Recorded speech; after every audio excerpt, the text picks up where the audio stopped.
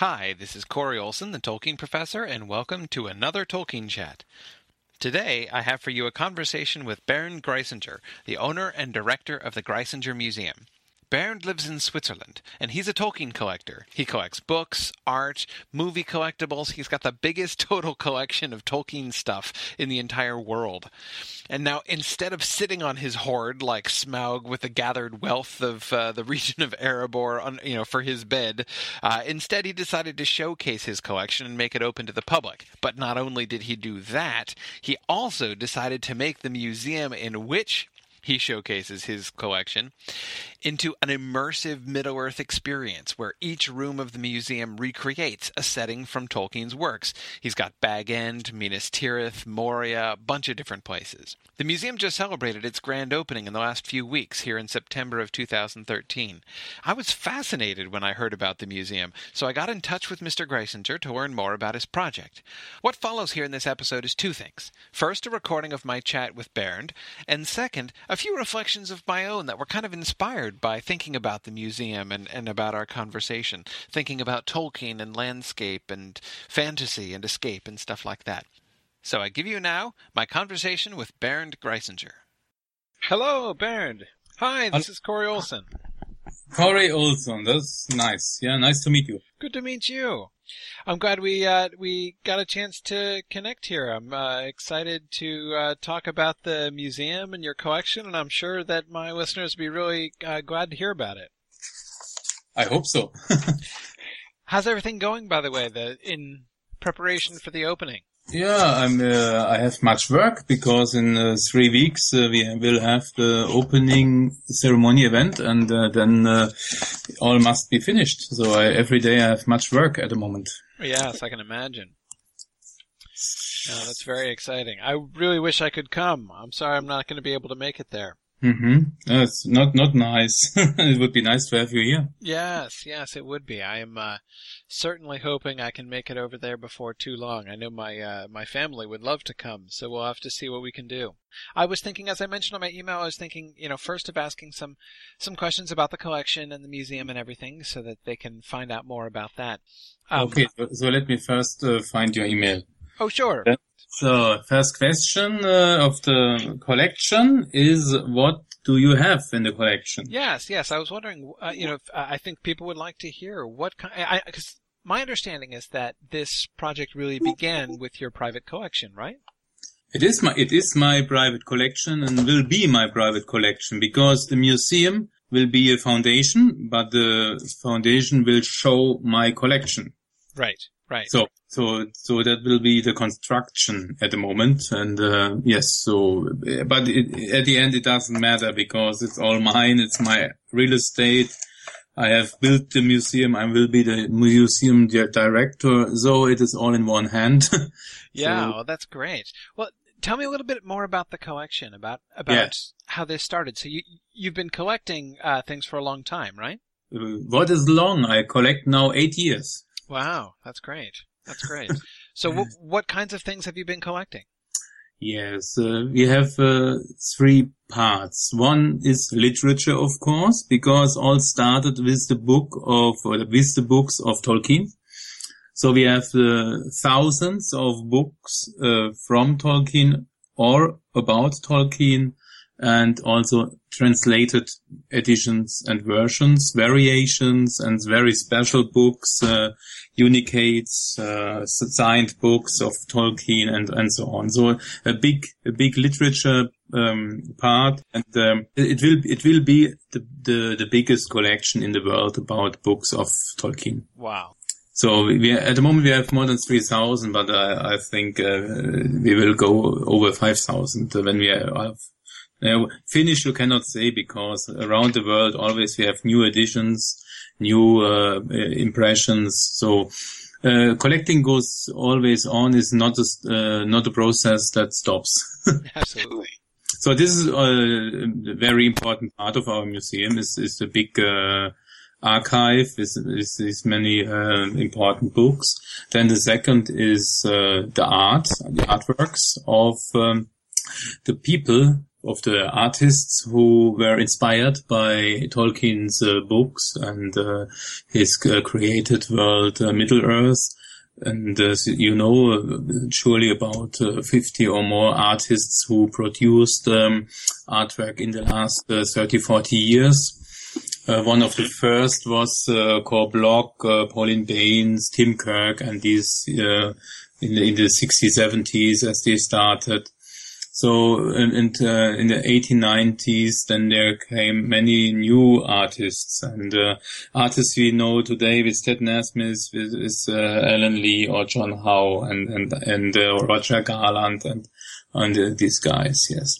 Sure. So I think the biggest collection in artwork is about 600 originals from about 100 different artists. So this is a very, a big collection and very expensive too. So this is the artwork, and artwork that means painting, drawing, sketch, and all in this part. And the third part is then collectibles, merchandise, all you can collect, people all around in the world. That is anything connected with Tolkien or Middle Earth. If you go in internet, you can see what you can buy. That is not literature, not artwork, but other stuff. And there we have thousands, different merchandise pieces that you can collect. So it's very huge, the collection, and at the end it is the biggest collection in the world. Your collection sounds really exciting. And so tell me, when did you have the idea to sort of take the collection and turn it into a museum? Was that your thought from the beginning, or was that something that came later? At the beginning, I was starting collecting some items, and so in 2005, I started to collect many things. I had many boxes in the head of my house under the roof. And when I had 100 boxes full with pieces, I decided that when I will build a house, I will need 2 rooms to show or to exhibit my collection. This was the first idea. But then when I had 400 boxes full with stuff, then I thought that two rooms will be not enough, and so I have to make a museum, yes. So the problem was the mass of collectibles that I had, and when I bought more paintings, and paintings are very big, then it was obviously needed to have many walls to show the paintings. So I need 2 rooms would be not enough. It must be a museum, yes. So now you were saying that, you wanted more rooms in order to be able to display the collection, which is great. But, from the look of things, you have done a great deal more than just put a bunch of big empty rooms to put the collection in. You have themed the different rooms around different areas, right? Yeah, that's it. Yes, of course. Because we have so many pieces, it was, if you make a museum, you need to create different rooms for different places, because it makes no sense to have 3 rooms of Minas Tirith or 3 rooms of Moria. So you have to give a widespread view of the whole story. And so that was the decision for us to start, as all adventures of Lord of the Ring and Hobbit, in Bag End. So we built the Hobbit Hole with 3 rooms, kitchen and shower, bathroom, with toilet, so you can live inside our Hobbit Hole. And this is the beginning of the museum. So the people enter inside the nice, good living hole and feel comfort and want to stay there. But after perhaps 15 or 20 minutes, they have to start the adventure. And then they leave this nice Hobbit Hall and they go, to the museum underground. And then they have the different places of Middle Earth with their creatures, with beasts or evil guys, whatever they find there, like Nazguls, Balrog, or Troll, Orcs, Uruk-hais, all that we know. So that is the idea of the museum. So you're not only then just displaying the materials, but really trying to give visitors to the museum, a sense of really entering into these places and being really immersed in all of this stuff, right? Of course, every room that we have is in Middle-earth style. So there is no room that is like modern style today building. No, it is all in the style of Middle-earth. So if you enter the museum, you change the world. You will be in Middle-earth, and if you leave the museum, then you're back in the daytime, so in the day life. But the museum is totally style in Middle-earth. That sounds really wonderful. Tell us, what's your vision for the museum? Will the museum be open to the public?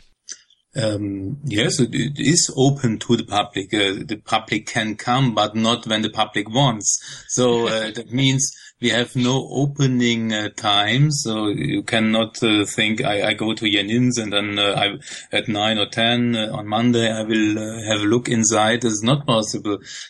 Everyone who wants to visit the museum has to book on our website the day and the time when he wants to come and buy the ticket. Because we have only guided tours. You cannot enter the museum on your own and go through without any guide. So, but we have the guide tour in 4 different languages, and so I think we can, that many people can understand us, and we can have a good talk with them about Tolkien Middle-earth. Yes, the people have to book. They can start from 1st October on. And the booking system will be installed on our website end of August. Oh, that's great. I know that a lot of people who are coming to Europe and visiting Europe, I think it's going to be, I'm sure, a major destination for Tolkien fans in Europe for years to come. It sounds really exciting. I think our target is not only for Europe, but also for the whole world to make it to a center. Because I don't know, at the moment we have no other museum worldwide in this situation like we have it here. We have in New Zealand where the movies were situated with the landscapes. So this is a part, of course. We have in England the original places where Tolkien lived and were inspired by his homeland.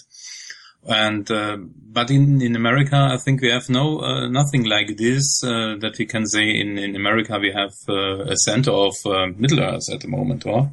Right. No, not that I know of. Certainly, mm-hmm. I think it's a great opportunity, and I think that especially as you were saying about being in Bag End in particular, I know is an experience that a lot of people would be really excited about. I mean, getting to experience many of the other places I think is also really great, but I've been particularly drawn to the pictures of Bag End that you have posted on your website.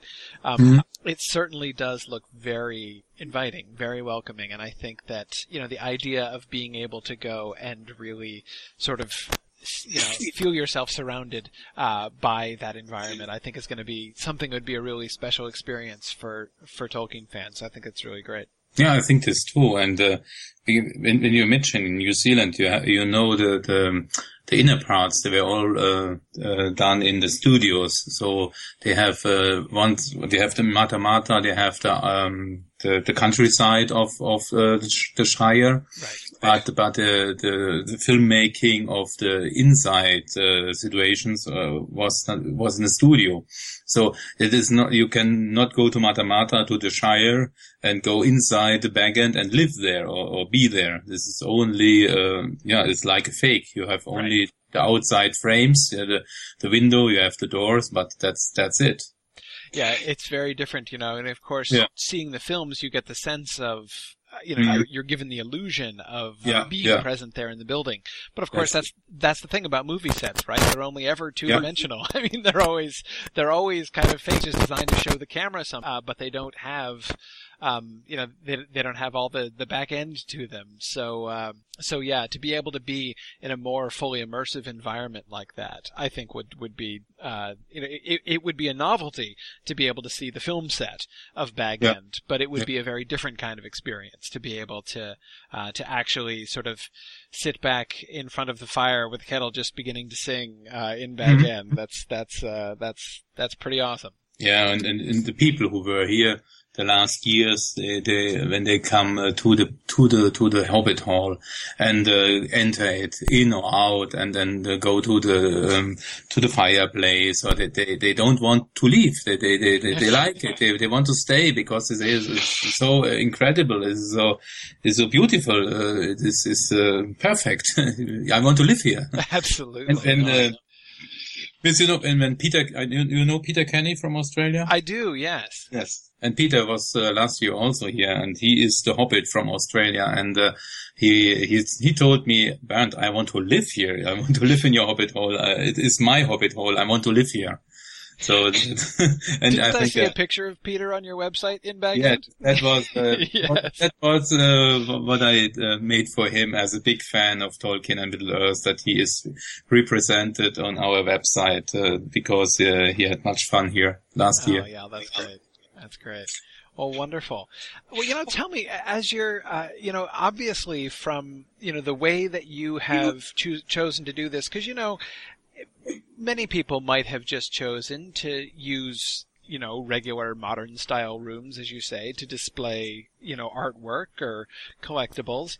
But, instead of doing that, you chose to create this museum which had this really immersive effect. So it seems that these places, the atmospheres of these locations in Tolkien's stories, are something that clearly mean a lot to you, as you have invested so much in recreating those and being able to help other people sort of have that experience.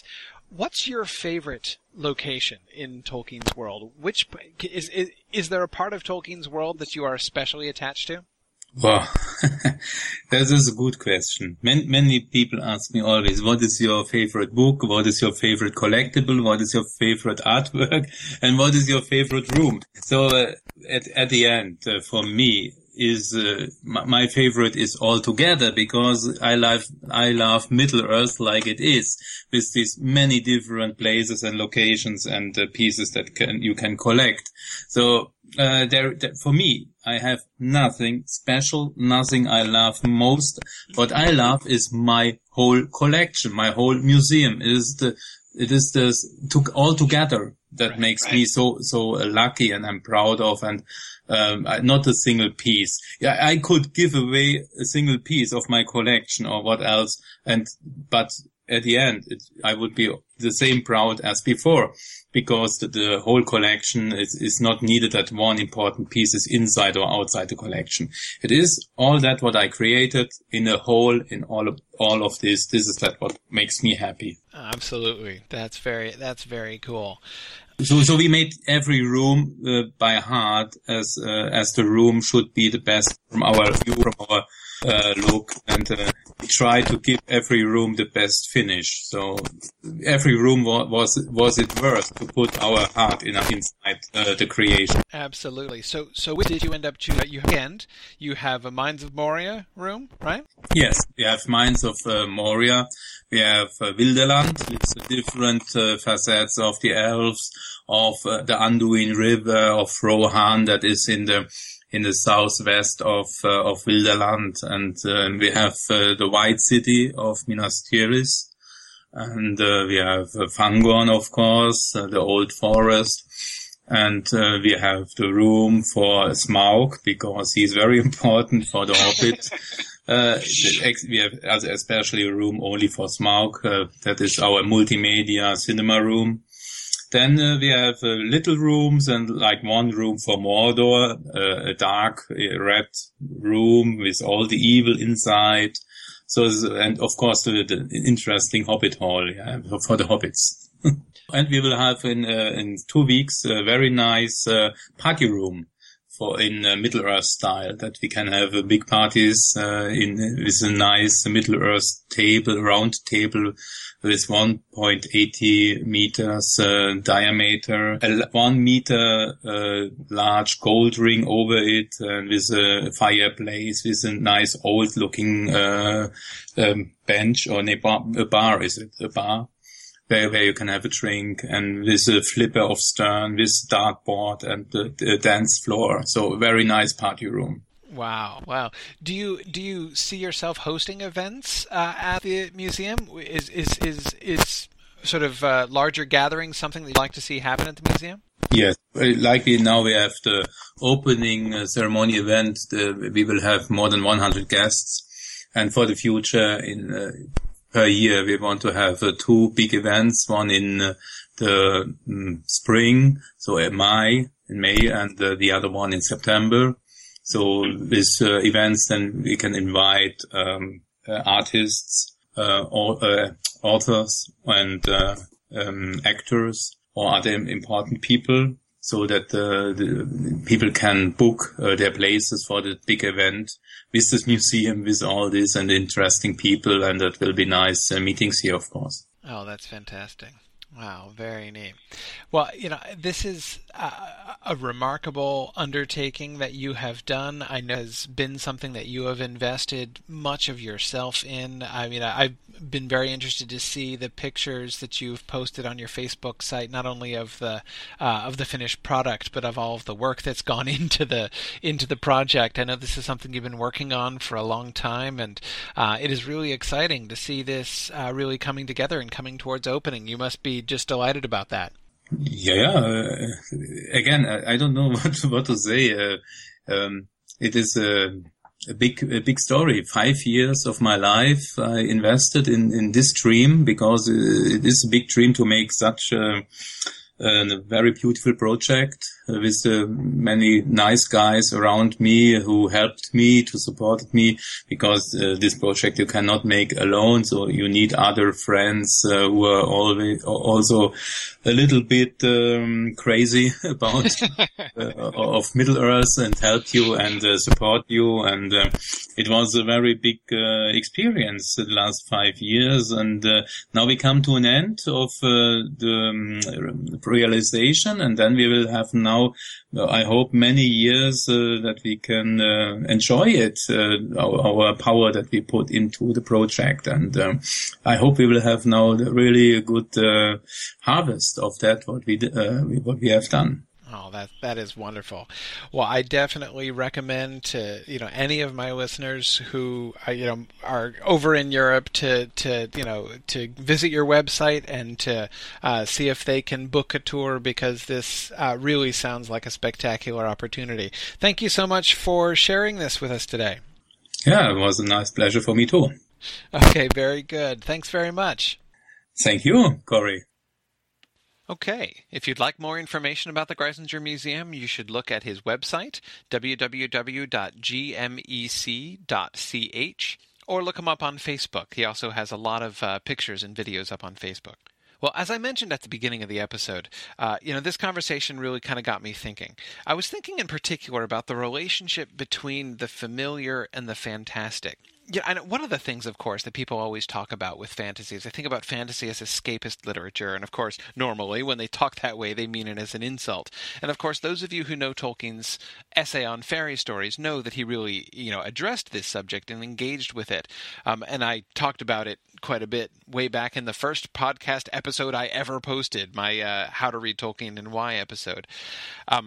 But one of the things that I think is certainly clear is that Tolkien's works, especially The Lord of the Rings, function really well as escape. It is a fantasy world in which people do immerse themselves imaginatively and often long to immerse themselves in fact. But what really kind of strikes me, thinking about the accusations that people make about escapism and the discomfort that many people have with that idea, and the way in which these desires on the part of Tolkien fans seem almost to justify them, or at least to give fuel to those to the people who are uneasy with this kind of escapism.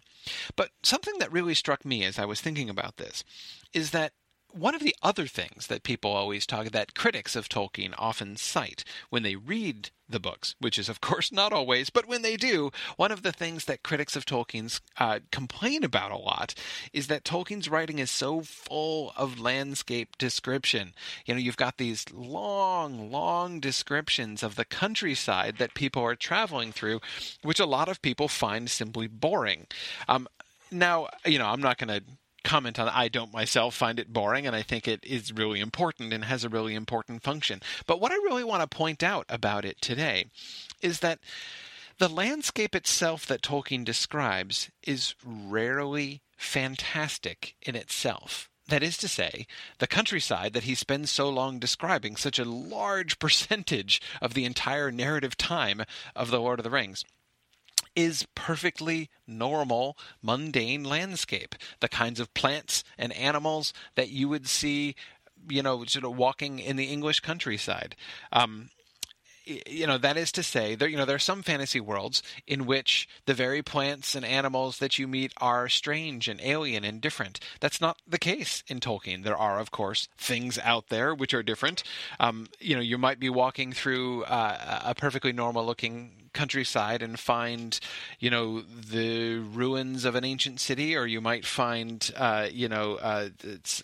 kind, like the eagles or the wargs, as Bilbo found in the wild, but you won't find that the land itself is fundamentally different from our land, from our world. I think, for instance, of Ithilien. I was just teaching my Two Towers class in the Mythgard Academy, and was really struck by this again in the very long descriptions of the plant life of Ithilien. And again, these are all plants that you could find in a perfectly normal landscape.